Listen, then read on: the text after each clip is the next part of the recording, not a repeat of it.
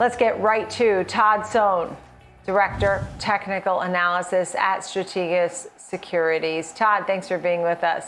I know you have some great stock picks for us, and you have Shopify on your list. I just really would love to get, in addition to your picks, just give me a quick synopsis on how you're going about picking stocks in a market that seems so volatile.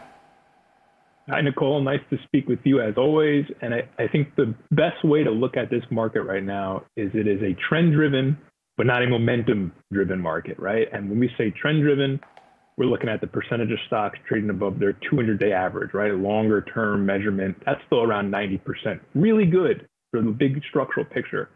But only about half of stocks are above their 50-day average, a shorter-term momentum measure. So that means under the surface, participation has gotten much more selective in comparison to the last year, particularly. So you want to find stocks that are near new highs. You want to find stocks that have consolidated uptrends that are timely, and you want to stick with leaders, which leads to some of the names on our list here.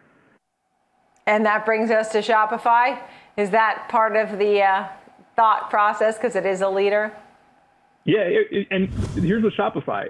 It's more timely, I'd say, than leadership right now. It's taken off the last year after a monster run, and you're starting to see subtle signs of it breaking out, along with relative leadership also firming too.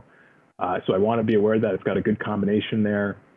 I think as you've seen rates come back in, there's just been shift back towards some of these mega cap growth names, and Shopify is one of the poster boys of that. So interesting range starting to accelerate out along with leadership resuming. We like that.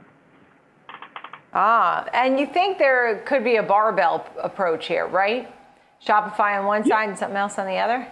Yeah, so here's a good way to put it. The equal weight S&P has been sideways since May. It hasn't hit a new high along with the cap weight S&P. So that reflects more difficult, challenging environment. And so if you're trying to play value or growth, I don't think there's an edge either way. And so along with Shopify, take a look at a name like Morgan Stanley, right? Morgan Stanley has held in remarkably well despite the decline in rates, as well as the rest of the financial sector really coming in a decent chunk here over the last few weeks. I think it's down today, but yesterday was a new high for the name. We love that. You can't argue against the strength and momentum coming from Morgan Stanley. And so as this becomes a more difficult market environment, stick with the barbell, look both value and growth sides of the equation here for the nice looking stocks like Morgan Stanley and Shopify. You know, and they've given an outlook that just seems a little more tepid, while a lot of folks have been a little bit more positive about the market. I mean, Morgan Stanley is notorious for being a little more cautious anyway. Tell me about Taiwan Semi, because that's a name in the chip category. The chips have obviously had their turn at running hot and taking a pause as we've had so many constraints and some volatility here now. Taiwan Semi is a standout to you in the group. Why? So this is our bellwether for the semis. Semis are a remarkably important leadership group in our work. They've stalled out, right? And I don't want to get too bearish on them because they, as you mentioned, they had such a good run and now they're going through their own economic constraints. And so Taiwan Semi is our leader. If this name breaks below, I believe, 108, that raises red flags for us that's weakening and perhaps the rest of the semi complex are weakening. If you get back over, I want to say the 125 area, that's when we would say, all right, the opposite's happening. This group is ready to reaccelerate. Let's get back on board. And it's not just Taiwan Semi, Texas Instruments, Broadcom, Skyworks, Qorvo, all those names, very similar looking charts. I don't want to see them roll over here. They are timely, but if they continue to weaken and fail at these levels, that's going to be a red flag for the overall market.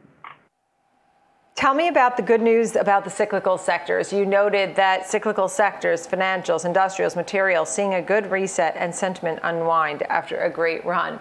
As an investor, what should I take from that going forward? So don't get too bearish on those sectors. You had a ton of money flow into those ETFs, the financial sector, as all the cyclicals you mentioned. You're starting to get an unwind from that now. It's much, much needed. We never like to see sentiment head in one direction for too long. So this is a contrarian positive. Let these names cool off. They're consolidating in uptrends, right? In structural uptrends, and they're going to be viable here as the weaker summer seasonal stretch progresses. Look towards late 3Q or even early fourth quarter for when I think they can start to reaccelerate.